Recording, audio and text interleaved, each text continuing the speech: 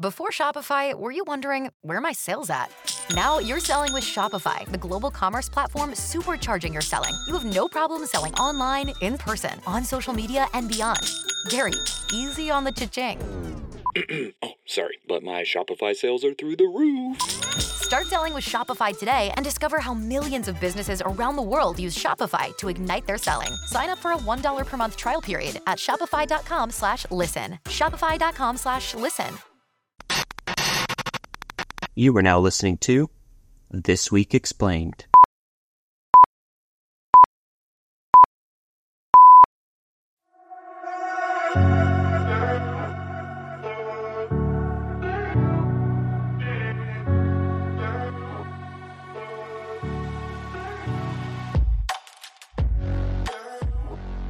Hello, and welcome to This Week Explained. I'm Tiana with Kervin as my co-host, and together we'll help you understand the complexities of our dynamic, ever-changing world.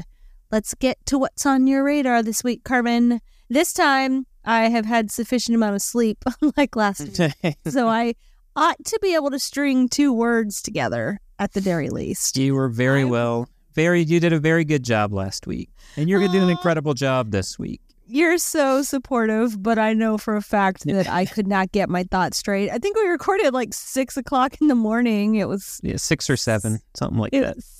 Super early, too early for my brain to be functioning and discussing things of such depth. You know what I mean? Yeah. You know what I mean? Oh, I got you. I'm sorry. Let's get back to it. What is... I had to talk about myself first, but what's on your radar this week, Kervin? Well, you are on my radar, just not for this podcast. But we are going to discuss Russia-Ukraine and Israel-Hamas. But the big news of the week was that the intelligence community within the United States has identified a new Russian capability, military capability, that seems to be worrying some people on the House Select Committee for Intelligence. How do they know it works if they've never tested it? Is that the problem? Is they're worried about them testing it?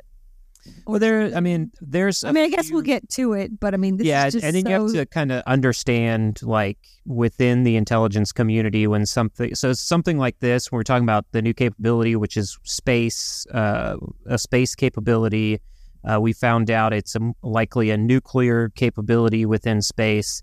They're highly classified because of the means at which the intelligence community gathered that intelligence. So it's not... Ooh. Just the fact that, Russia is using this new capability or plans to. It's that it's highly classified because it deals with space, which is still a highly classified area within the intelligence community, and because the means at which we obtain this information is probably highly classified. Oh, okay. All right. Well. So we're not going to get into any of that stuff because I'm quite honestly, I don't have all that information because I am not within that realm anymore. But what I can bring to the table is identifying, when an intelligence report like this comes out without even seeing it, we can kind of, go some information, especially stuff that's coming out in open source through sources within the media community. There are a lot of people in the intelligence community that love to talk. Like you. So, like me, but I don't like to talk about my job, as you know. What? What do you mean you don't like talking about your job? We literally talk about your job all the time. Well, I mean, on a day-to-day basis. I'm like, how was work? Whatever. Yeah, we do it was okay. Only talk about it on here, I guess, now that I think about it. Gathering geopolitical insights and telling that to you, the listener who's listening right now, I absolutely love doing that. That's why this podcast keeps going. So with all that said, but we're not done. That is going to take up probably a lot of it. You're going to hear a lot of tangents from probably that discussion. From me? Yeah. We're both going to go off and do our little thing in our tangents. But I also want to talk about where we're sitting at with China's Middle East strategy. We've talked about this early on when the Houthis were attacking merchant ships in the Red Sea, and China wasn't doing anything about it. And so how does that fit into their Middle East strategy? I want to give some insights into that. And then 2024 is the year of the elections, and that means we're going to talk about it. And Indonesia had elections this past week. We're going to get into what was the outcome of those elections and how it impacts the U.S.-China relations, because Indonesia is actually a partner with China and the United States. So we'll see where the new president of Indonesia sits in this whole battle of adversaries. Oh my God, I thought you were going to never shut up. I can just keep going if you want. I know. I'm just kidding. I'm kidding. I'm kidding. It's just funny because like the talking points are like little blurbs. Yeah, and I can find a way. You can just keep going, and it's really impressive because that's harder for me. Yeah, it's impressive. I like giving you a hard time. I'm allowed to. We've been married for almost 18 years. It's what comes with the territory. Well, fun fact about me is if you just have like a bullet point, I can talk for hours on it. But if you're just going to ask me to talk, I probably won't say anything. Yeah. You're like, tell me about. I mean, you know that when I tell stories that you've never heard before, and you're like, yeah, why didn't I hear about this? And it's like, well, no one asked me about that specific about that specific time that you didn't know about, or that I didn't know about. I was supposed to ask you and invite you to tell me about this. Right. Nondescript That's exactly it. Story that we're not really talking about. I know that happens a lot, but right now I can't think of any specific stories. But I know it happened recently where I just looked at you with my mouth again, like, very confused. And I'm like, this is the first time I'm hearing this story. And this is the man I married. You did say that. You were like, well, you didn't ask me. I'm like, didn't ask me the specific time that you didn't know about in my history. Okay. Yeah. We are doing poorly today, apparently. We need to stay on track. Yeah. Obviously, I have way more energy than I had last week. Already, it's apparent. Totally apparent. We need to get to it, though, because we have a lot to get to. What is the latest coming out of Ukraine? All right. So as we mentioned last week, this stalemate that we've seen, or the freeze that has happened within Ukraine, is over. Both sides are actually attempting to gain ground on the front lines. So we'll start with Ukraine. Ukraine has claimed that it disabled a third of Russia's Black Sea fleet. This is after its military intelligence said it sank another Russian warship. This was in a drone attack by sea off the coast of Crimea. Now, on the Russian side, they have started to advance in the Ukrainian town of Avdiivka. And what is the significance of this particular town? Well, so within Russia and Ukraine, Avdiivka is seen as a gateway to the city of Donetsk. That's where Russian officials say that residents have been shelled by Ukrainian forces. The shelling is purportedly coming from Avdiivka. So Russia wants to push Ukraine back from there to keep Donetsk, which was that one region that they annexed. They say they want to keep it safe. So why is it significant if Russia gains that back? Not just because of the shelling that's going there, but it could really boost Russian morale after they've taken some losses, and then demoralize Ukrainian forces who are having to deal with, are we going to get funding from the United States, or are we going to get more munitions? And those Ukrainian forces, as we talked about, they've only made incremental gains since that really big counteroffensive they hyped up back in June. Got it. Well, excuse me. With all of the talk of an increase in fighting now that we are midway through February and coming up on the 2-year anniversary of this special military operation. Which they're still calling. Yes, they're still calling it that. They're clinging to that. Has there been any talk of a diplomatic solution to this garbage? Yeah, well, so recently there has been some interesting developments. This is regarding Russia's stance on the conflict. So this is coming from Foreign Minister Sergei Lavrov. He mentioned the possibility of a political and diplomatic resolution within the conflict. But it was only concerning the currently occupied territories, those new territories that they took over and annexed. It's a very interesting statement from Lavrov. It gives us a little peek into the kind of discussions that are going on with Putin right now. And it indicates that Moscow actually may be open to negotiations, but with a narrow focus on those territories that it currently occupies in Ukraine. Now, it suggests a willingness to engage diplomatically, but those certain parameters are what we need to focus on. And those parameters are parameters that only suit Russia's interests. So are you saying the annexed territories, they'll only focus on that, but still allow for the conflict to continue outside of that? So they want to focus on getting a peace deal together that focuses for the annexed regions. And what they believe, what Russia believes, is they get that negotiated, that can, what they will tell Ukraine and the rest of the Western world is that will effectively stop the conflict because, Putin said when he initially went in that was what they were focused on, and they really weren't focused on making a push to Kiev and taking over all of Ukraine until they did 2 months into it try to make a push for Kiev.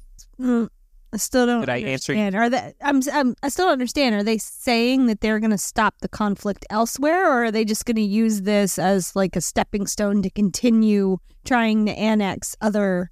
So to be a lot like Crimea, where the agreement was made that, we're not, Ukraine, we're not going to really say it's Russia, but it kind of it freezes the conflict. We're going to freeze the conflict. There's pop shots maybe back and forth, but I got that. As long as Ukraine says we agree that you can have, Donetsk, those other regions, Russia says, okay, we're not going to attack you like we are now. We'll pull our forces back. What they'll do is they'll pull their forces back to those regions and focus in right there into that region. And we'll get another 4 or 5 years of sort of this frozen war.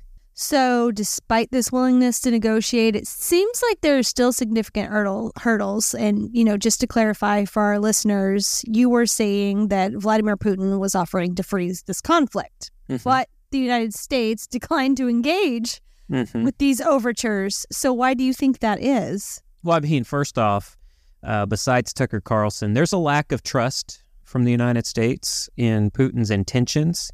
Those are very much warranted. That's given Russia's previous actions in the region to where Putin went around. Remember, Putin went around and talked to all the world leaders, and he was like, I'm not going to do it. I'm not going to do it. And then he did it. He invaded. So there's some reluctance there. Also, there may be reluctance to legitimize Russia's control over those occupied territories because what they really want is a full resolution to the conflict. So unless they don't want to freeze, they want troops out. And then, agreements that says Russia won't invade again. So they're looking for that.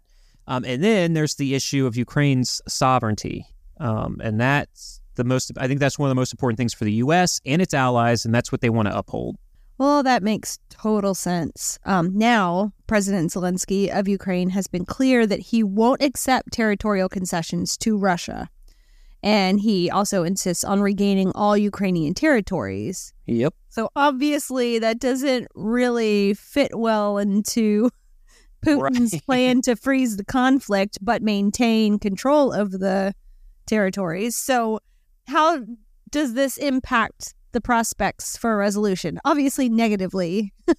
Yeah, definitely. It adds yet another layer of complexity to the peace negotiations. So this is a non-starter for Ukraine. And when you're in peace negotiations and one of the non-starters for you is one of the non-starters for the other party, you can't get to an agreement. So I could say for as far as Zelensky goes, his refusal to compromise on the territorial integrity reflects that strong sentiment within Ukraine that they don't want to give any concessions to Russia. Russia was the aggressor. Russia's not actively winning this war, so why do they need to? Why does Ukraine need to concede? It also highlights the challenges in finding common ground between the two parties involved.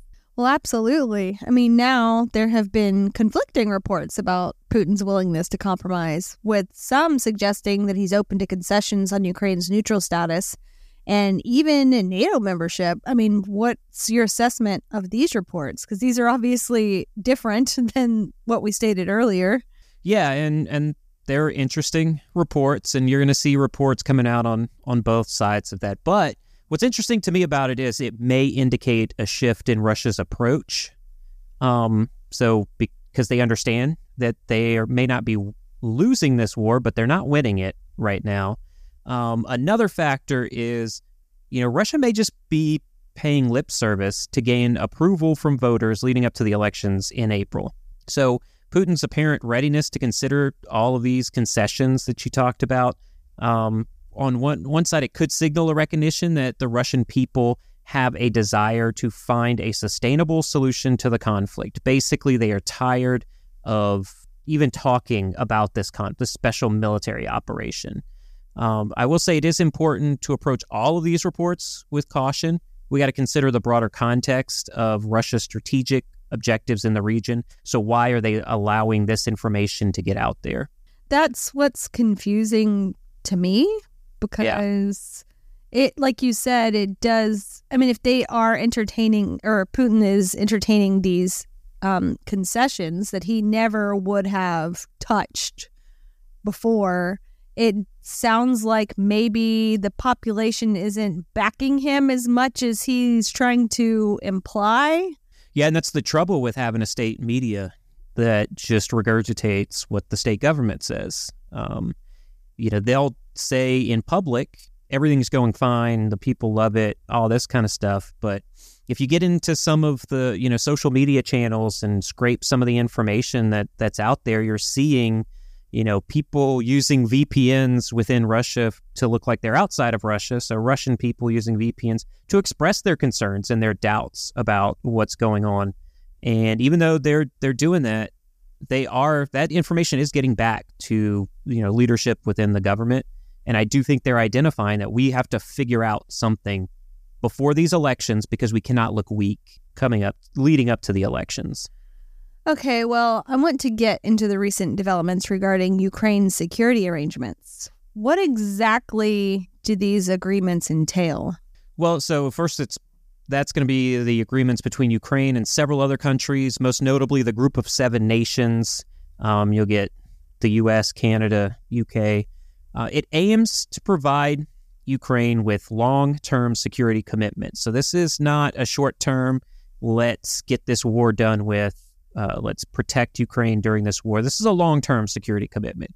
It covers a range of areas. It covers military and security aid, a defense industrial cooperation. So with defense contractors like Lockheed Martin in the United States, maybe there's some cooperation going on there. There's definitely going to be intelligence sharing, and then something that Ukraine really needs, which is cyber defense. That's going to be a big key to it. Now, also, they've included provisions for immediate consultations in the event of any subsequent Russian armed attack. So continuing this process if Russia decides to invade again after a peace deal is struck. Well, does Ukraine view these agreements as a substitute for NATO membership?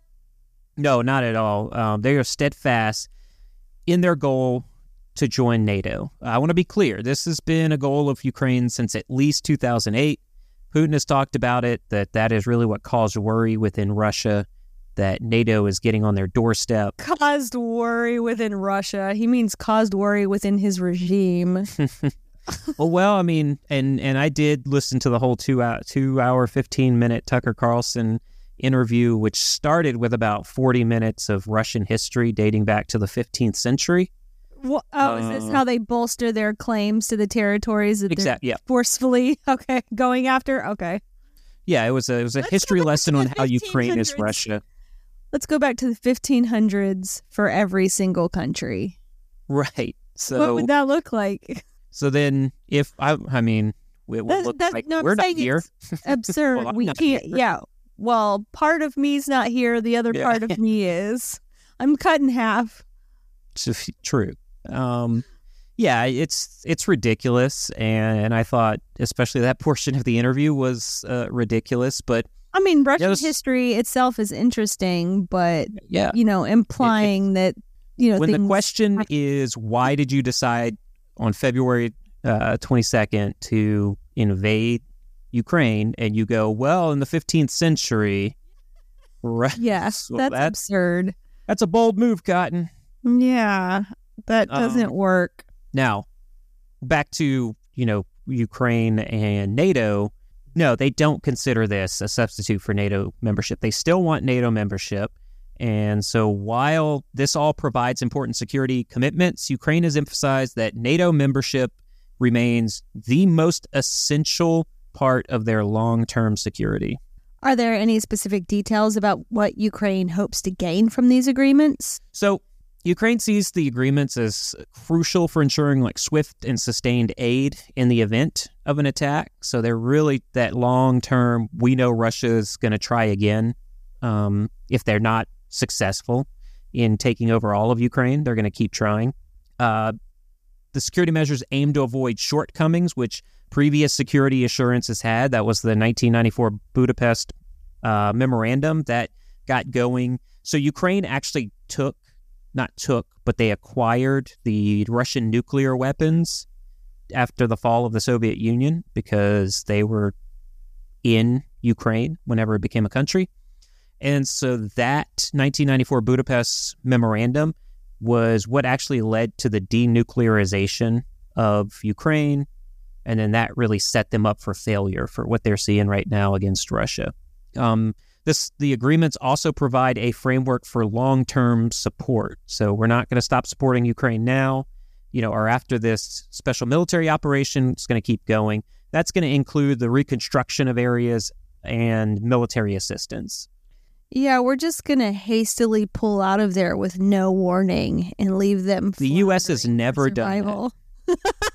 Ever in the history of the U.S. military, they have never done that. We do not have a pattern of abandoning Quite people. Frankly, I am upset that you would even bring that up. Hey, I think we all got to call out the good things and the bad things of what our countries do. Facts. Yeah, facts are facts. I'm not trying to talk crap. It's just a fact of the matter. Okay, so now that we have a pretty comprehensive update on the war in Ukraine, let's discuss the latest from the Israel-Hamas conflict, which seems to be expanding into Lebanon with Israeli strikes following Hezbollah rocket attacks on Israel. What's the significance of these recent events? Yeah, this marks a dangerous turn in what's already a tense region. Both Israel and Hezbollah have said they do not want war with each other, but Hezbollah has a long-standing conflict with Israel. It might not be a war, but it is a conflict. Now, this current exchange of fire between the two sides has intensified. This has now resulted in civilian casualties. There's also those fears of this turning into a wider conflict, and now we have a full-on war within the Middle East. Can you shed some light on the dynamics driving this conflict? Is it just about Hezbollah, or does Hamas factor into this pivot by Israel? Well, the roots of the conflict in the 14th century, we're going back. That's not the history lesson that we were asking for. This is not the history lesson you're looking for. Okay. No, but it goes back decades. Obviously, Hezbollah has long been engaged in a proxy war with Israel. The proxy, so they're an Iranian proxy. They're being outfitted with weapons by Iran to attack Israel. They view Israel as an occupying force in the region. What does that sound like? Those are the same things that Hamas has said was their reason for their attack in October, that Israel's an occupying force and we need to get Israel out of the Middle East. Now, Israel, on the other hand, says that Hezbollah is a terrorist organization and it's a threat to its security. Now, the situation in Gaza adds another layer of complexity to the conflict because now you're fighting on both fronts, the north and the south. You actually flip that because Hamas is in the south and Hezbollah is in the north. But the ongoing conflict between Israel and Hamas in Gaza has fueled tensions globally. And there are worries that that's going to turn into a regional conflict. So all this is playing together to possibly have a regional conflict that does involve Iran. And making matters worse, Hezbollah's leader, Hassan Nasrallah, has pledged his continued support for Hamas, no matter what they do. That's obviously further escalating tensions between Hezbollah and Israel. Well, what are the prospects for de-escalation in the near future? De-escalation is going to require diplomatic efforts from both sides So you're going to have to get a terrorist organization to come to the table, much like Israel and Hamas are doing right now. But also the international community's going to have to get involved. They're going to have to pressure. And there's a lot of pressure towards Israel. I really believe they need to be pressuring Iran on this to, stop their proxy wars that are going on. But with tensions running high and both sides unwilling to back down, I think achieving a ceasefire is going to be very challenging. Is there any news on a potential ceasefire in Gaza? Not at the moment. The two sides are still going back and forth, trying to find compromises, but they're trying to find compromise they can both accept, and that's becoming very difficult. The IDF has said they're going to continue to advance towards Rafah, which is near the border with Egypt, and Egypt has been kind of wavering right now. Just real quick on this one, Egypt has said if Israel does continue in Rafah, they're going to put sanctions on Israel. And then they said, okay, IDF, please come in and continue your ground offensive because it's borders Egypt. There's a Rafah, Egypt, and there's a Rafah, Palestine. So it's very close to Egypt right now. Well, with that update, let's get to the story of the week. Recently, there's been a lot of buzz surrounding a cryptic statement from House Intelligence Chair Mike Turner regarding a serious national security threat. I know we talked about it on our Instagram page yesterday, I believe. And obviously some new information has come to light since then. So can you shed some light on what exactly is going on here? Yeah, it looks like the House Intelligence Committee received intelligence on a potential threat that we found out was related to Russian military capabilities, specifically concerning the development of a space-based weapon. The information was deemed serious enough to warrant briefing Congress and key allies. Chairman Turner actually asked the Biden administration to declassify the information so that they can actually have an open discussion between Congress and other key allies. Well, obviously that sounds quite alarming, like we need something else to inflame tensions globally. Can you elaborate on what this space-based weapon is and why it's causing such a stir? Yeah, so the details are still somewhat murky. I don't have the intelligence on it, and I wouldn't be putting it out there if I did. But what we can do is kind of read between the lines and figure out what's actually going on here in an open source space. This is my favorite thing to do, read between the lines. Yeah, we do it every day. Now, tell me what you're not I'm just telling kidding. me. Yeah, tell me what you really want to say. But the reports have suggested that this could possibly involve Russian attempts to develop a space-based anti-satellite nuclear weapon. Hopefully they'll use North Korea's space technology to send it. I don't know if that's hopefully, because it's going to come crashing right back down. And that's true. That's true. That may not be good. I just meant so it doesn't go up and disrupt it doesn't get infrastructure. up there. Yeah, that's all I was thinking about in that moment. Obviously, I do not want any nuclear weapons being detonated on the planet. And the idea of nuclear capabilities in space is alarming, but it's confusing to me because I think lasers work a lot better in disrupting satellite systems, especially in a low orbit. They want to use low Earth orbit, so that's that first layer of space. It's just very confusing why they would want to use nuclear weapons, and it makes me really want to understand. In low orbit? They want to use it in low orbit? Low orbit. Wouldn't that affect the actual planet as well? Oh, yeah, I that's don't know the concern. science. So it's not just about hitting critical infrastructure and our abilities to communicate. It's also about the potential of what could happen if you detonate a weapon there. Yeah, the they don't impact know, of the obviously. detonation in low orbit, we have no idea. Yeah, we have no idea. Okay, yeah. Well, that is pretty scary, and they'd be pretty dumb to set that off. I absolutely think so. That's my opinion on it. But it is a threat that I think we all need to be looking at. Not worried today that a nuclear bomb is going to go off in low Earth orbit, but right. if if Russia starts disrupting satellite systems or threatening the crucial satellites, you're talking about killing off communications, killing off your GPS, your navigation, global positioning systems. We would all be screwed then. I know, right? No one knows how to drive anywhere without GPS anymore. Nope. Like, I know the only town I know like the back of my hand is my hometown and New Orleans. Okay, that's not true. Yeah, I also know New Orleans. Yeah, I don't need it for New Orleans to get to New Orleans, but those are the two places that I know very well. Everywhere else, even here, even though we've lived here for almost 5 years now, I still find myself turning on my GPS just to go short distances, because I know if I don't, because I get distracted kind of easily, whether I'm singing or having a conversation with my kids in the car or a conversation with you. And if I don't pay total attention, I will wind up driving my rear end into Maryland or take a quick jaunt into West Virginia on accident, right. You know? Well, I think another aspect of it up here is you have to figure out how traffic looks, because you can.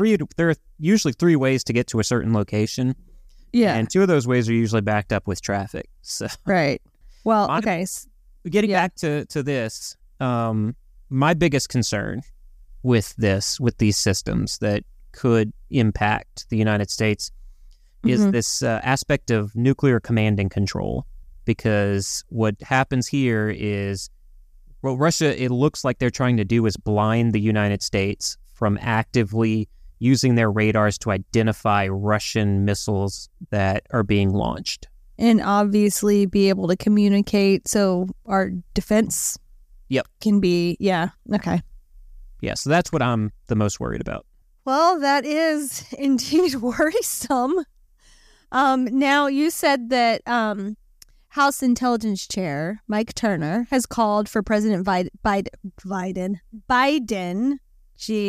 to declassify this information in order to facilitate like a public discourse on what's going on. Do you think this is the right move, or do you think he should kind of table it for now while they figure out more about this weapon? I'd love to get into the head of Mike Turner. I don't know why he decided to make it public the way he did. People usually get in trouble with that sort of thing, you know? They get lambasted for, compromising the security of the nation. And I forgot who it was, but his, leadership above him came out and said that they had already had a meeting set up to do exactly what he was asking for. So there was no need. February 15th. So he did this February 14th.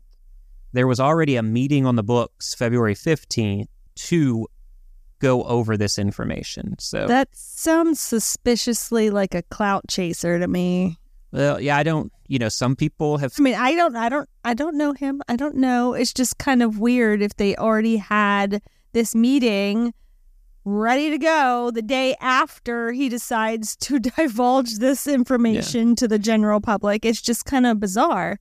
I mean, now, another aspect to it is that, the Ukraine aid, that bill passed the Senate. The House said that they're not going to vote in favor of it. Mike Turner is a Republican House member who actually voted for the initial Ukraine bill. He is a supporter of giving more aid to Ukraine. So he's trying to force the Democrats' hand? Is that? I think he's trying to force. Well, this is one of the conspiracies that I could see. Here we go. Let's go. We are tangenting just like we said we would. He said, he's a supporter of sending aid to Ukraine. Mm-hmm. A lot of people in his party, including the person that's going to be running for president in the Republican Party, is opposed to sending more aid to Ukraine. That is wild. So the Senate has to. Yeah. So the Senate passed the bill. So they goes back down. This is just a little civics lesson in how the U.S. works, or how it's supposed to work. So the Senate passed the bill. It goes back to the House of Representatives. The House of Representatives can do 3 things. They can approve it. They can deny it. They can amend it and send it back to the Senate. And we just keep doing that back and forth. Yeah. It could very well be that Mike Turner was trying to highlight that Russia has a new capability, and so that Ukraine aid needs to come very quickly. And so he's trying to round up all the House members to look at this intelligence, show them how terrifying it is, and so that they will vote in favor of the bill. That's yet to be seen because we don't have a vote right now in the House for the bill. But this weapon isn't an imminent threat, and I'm pretty sure even Putin knows that it would be suicide to shoot that into the low Earth atmosphere. So. And a lot of people have said this, even to me, because I've talked about using tactical nukes within Ukraine and how that's not as dumb as, just sending nukes to Western Europe or the U.S. Yeah.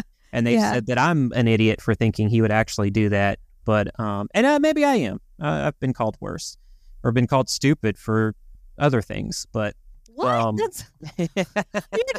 You're just like, you're thinking about all the times you got bullied by people who didn't agree with what you were saying. And if you're listening right now, I'm coming for you.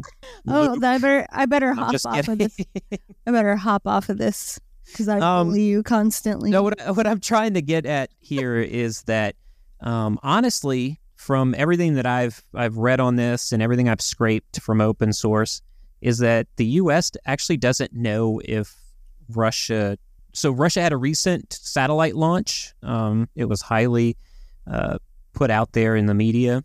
And what the U.S. has said is, we don't know if that was the actual, as far as open source is concerned, that was the actual device that we're discussing now. And so does Russia have that capability? They say that Russia does have the capability. Whether or not they've actually put it into orbit is what they're discussing of is that true or not. So we just don't know. But So they think that it could potentially have already been launched into orbit? There are some that believe that... Well, that seems a little bit more worrying than just a hypothetical situation. Right, which leads to Mike Turner's fear, right? Okay. But he was kind of shot down, and they said it's not an imminent threat, it's a long-term threat. And I tend to agree, and what I mean by a long-term threat is that long-term, when NATO and Russia get involved in a near-peer conflict, Russia has the opportunity to use this capability to disrupt a lot of communications and to disrupt this command and control that we have, especially within our nuclear systems. So now you asked a question and I still haven't answered it. I'm sorry. Okay. Well, okay.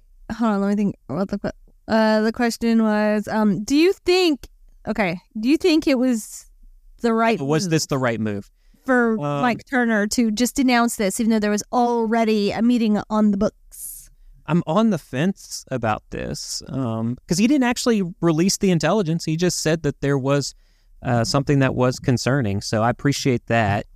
But where I come from is that usually people think of classified intelligence is the information that's being presented.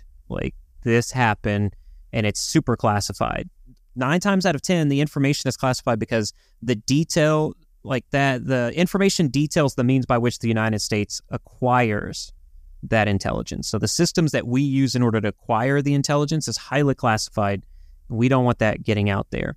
So on one hand, transparency is very crucial, especially in today's age of misinformation, and when it comes to matters of national security. But allowing for open discussion can help garner support for necessary measures to address the threat. And that might be what he's trying to do here.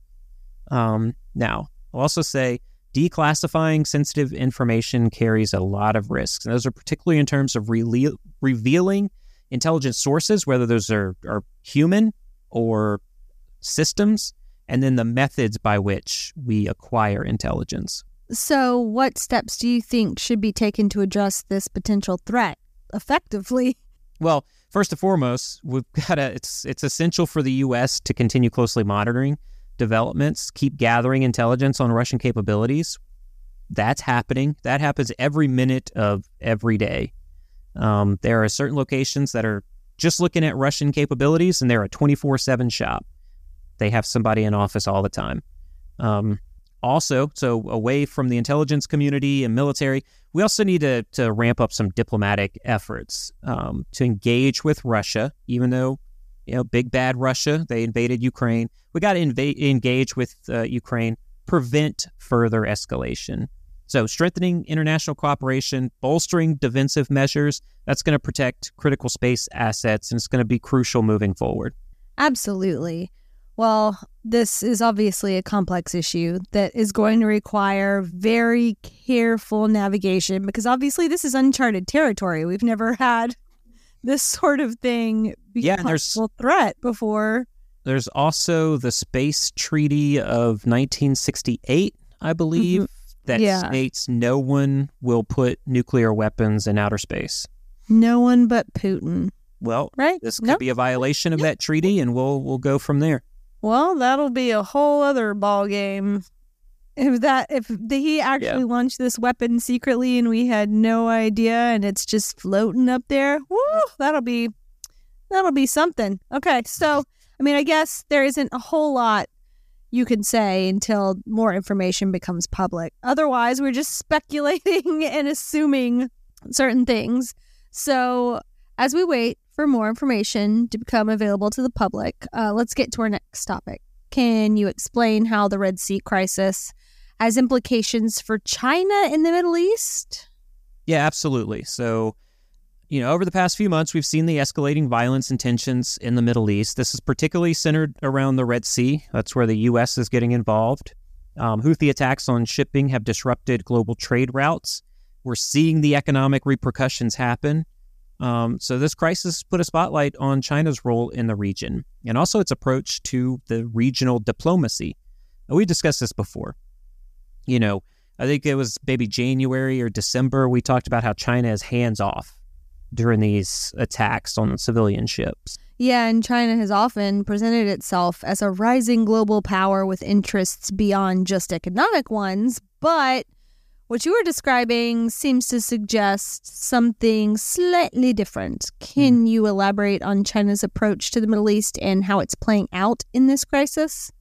Yeah, so China's interest in the Middle East primarily revolves around the energy sector because it heavily relies on oil imports from that region.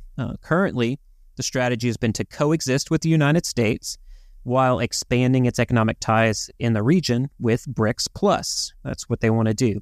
Despite portraying itself as a global player, China's response to the Red Sea crisis has been seen as lacking proactive diplomacy. So it looks like, I'm not doing what I'm saying I want to do. And instead, they're prioritizing their own economic interests within the region. I'm so shocked. It's interesting how China's actions, or in this case, lack thereof, contrast with their rhetoric on promoting peace and stability. Can you remember we discussed that for one of the podcasts. They put out how they're promoting peace and stability throughout the globe, and it's actually the West that is doing the wrong thing. Or they're but we also, it's more of a we do the same thing. We do kind of thing. Yeah. So can you shed some light on why China seems hesitant to engage more actively in resolving this crisis? Because I feel like it might, bolster what they're saying about promoting peace and stability.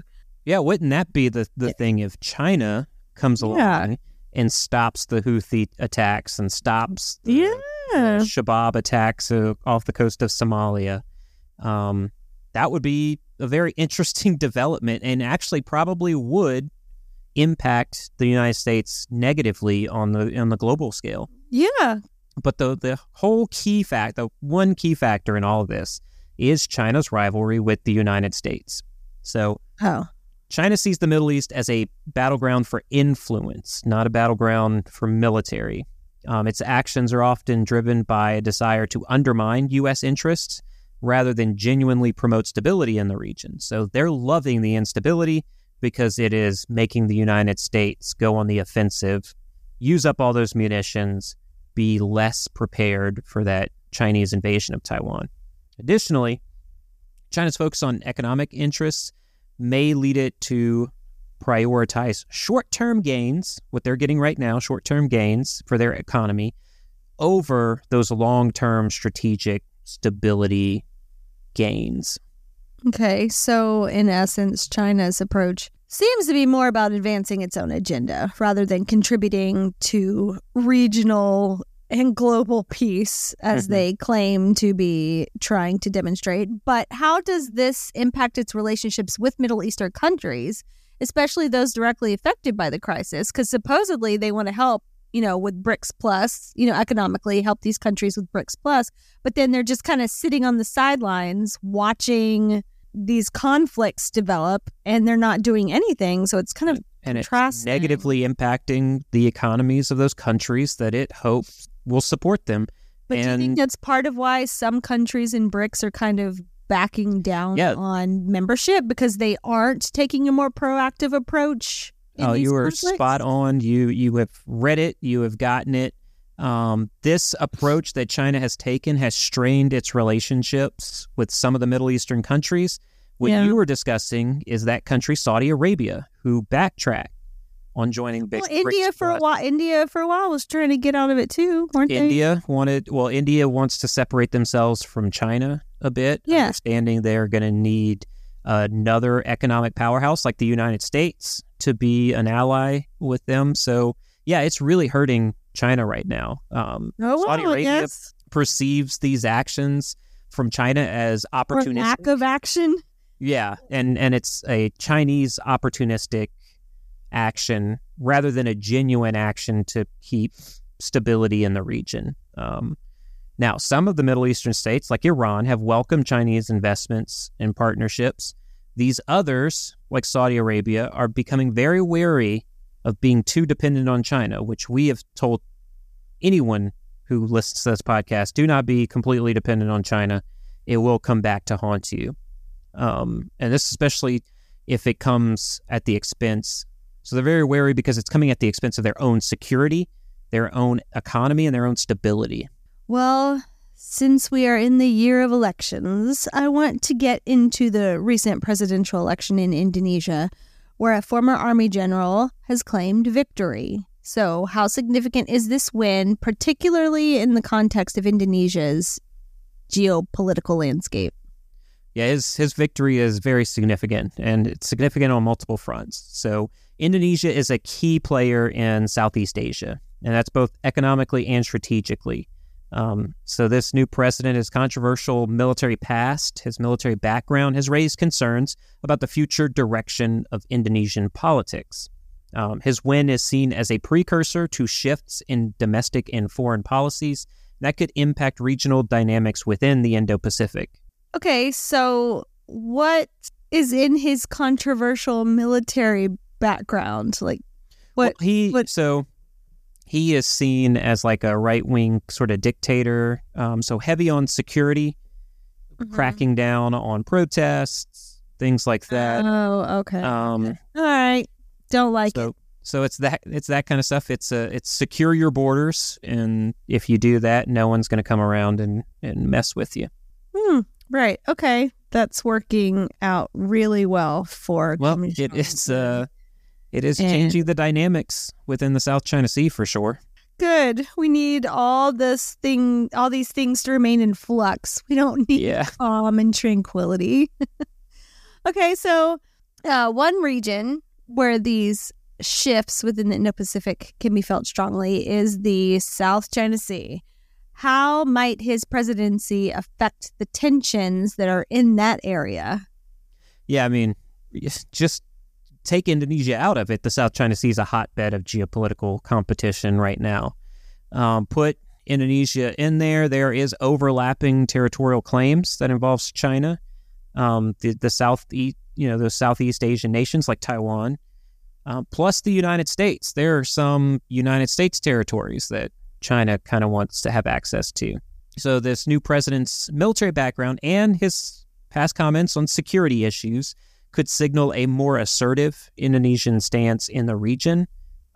What happens there could potentially escalate tensions, especially if they take a tougher stance against Chinese maritime activities like the Philippines are doing right now when those are happening in those disputed waters. Well, that's a crucial point. Speaking of China, how might this presidency impact relations between Indonesia and China, as well as the broader U.S.-China rivalry?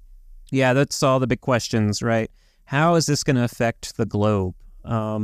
Indonesia and China have been relatively stable in their relations. They have economic cooperation as a key aspect of their relationship. But if Indonesia adopts a more confrontational approach towards China, it's definitely going to strain those bilateral ties.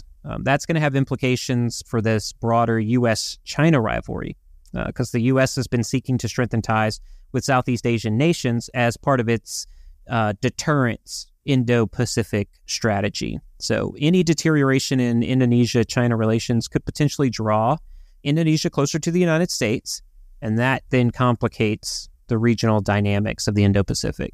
Well, just like we predicted, the elections of 2024 are continuing to reshape the governments all around the world. So let's get to our final topic and discuss the escalating tensions between Armenia and Azerbaijan in the Caucasus region. So what is the latest going on there, guys? Well, this is because of... So just earlier this week, there was a deadly skirmish on the border. The Armenian Prime Minister, Nikol Pashinyan, issued a blunt warning to Azerbaijan because he says that their intentions are to go on a full-scale war. He highlighted what he said was those alleged plans by Azerbaijan to conduct a full-scale war against Armenia. This came from some analysis from their own intelligence community, but also it comes from like recent events, like a border skirmish that just happened there, and also statements from Azerbaijani officials who are claiming pretty much a lot of the same thing. Okay, well, let's rewind a little bit for those who don't understand. What are the roots of this conflict? Well, it goes back years, but things really escalated. If you remember last September, we talked about this. Azerbaijan swiftly recaptured that Armenian-populated region, the Nagorno-Karabakh region. That military offensive intensified this long-standing animosity between the two neighbors.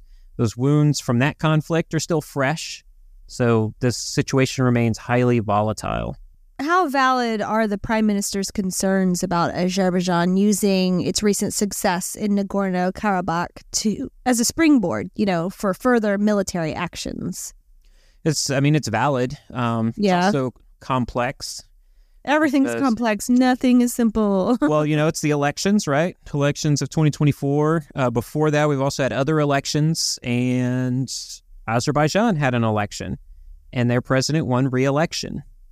So that's playing a part of this. What do the people of Azerbaijan think? What does the president think the people of Azerbaijan want? But I can say this. That president has asserted that Azerbaijan has no territorial ambitions against Armenia. They've accused Armenia of blackmail. So that's what he's saying. We take both sides of the story. But given the history and the recent events that have happened, I'm a little skeptical, and I think a lot of people should be skeptical about what's going to happen in that region. Yeah, I don't know if you mentioned it on the podcast, but I know you mentioned it to me quite recently today. That time that Mr. Putin walked around and told all the world leaders, he's like, I'm not going to invade Ukraine. I'm not going to do that. I'm like, no. Exactly. Of course not. And then the media took him at his word, and those those world leaders took him at his word. We did not as a podcast. No. We said he is going to invade, and don't listen to that guy. He's plotting. And, history will tell that tale.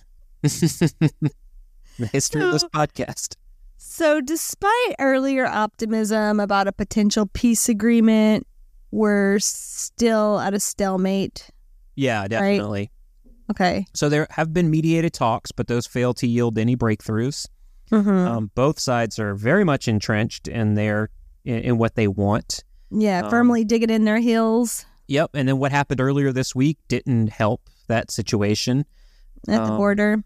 At the border. So both Armenia and Azerbaijan have accused each other of opening fire on the border for this week. So they're blaming each other for doing it.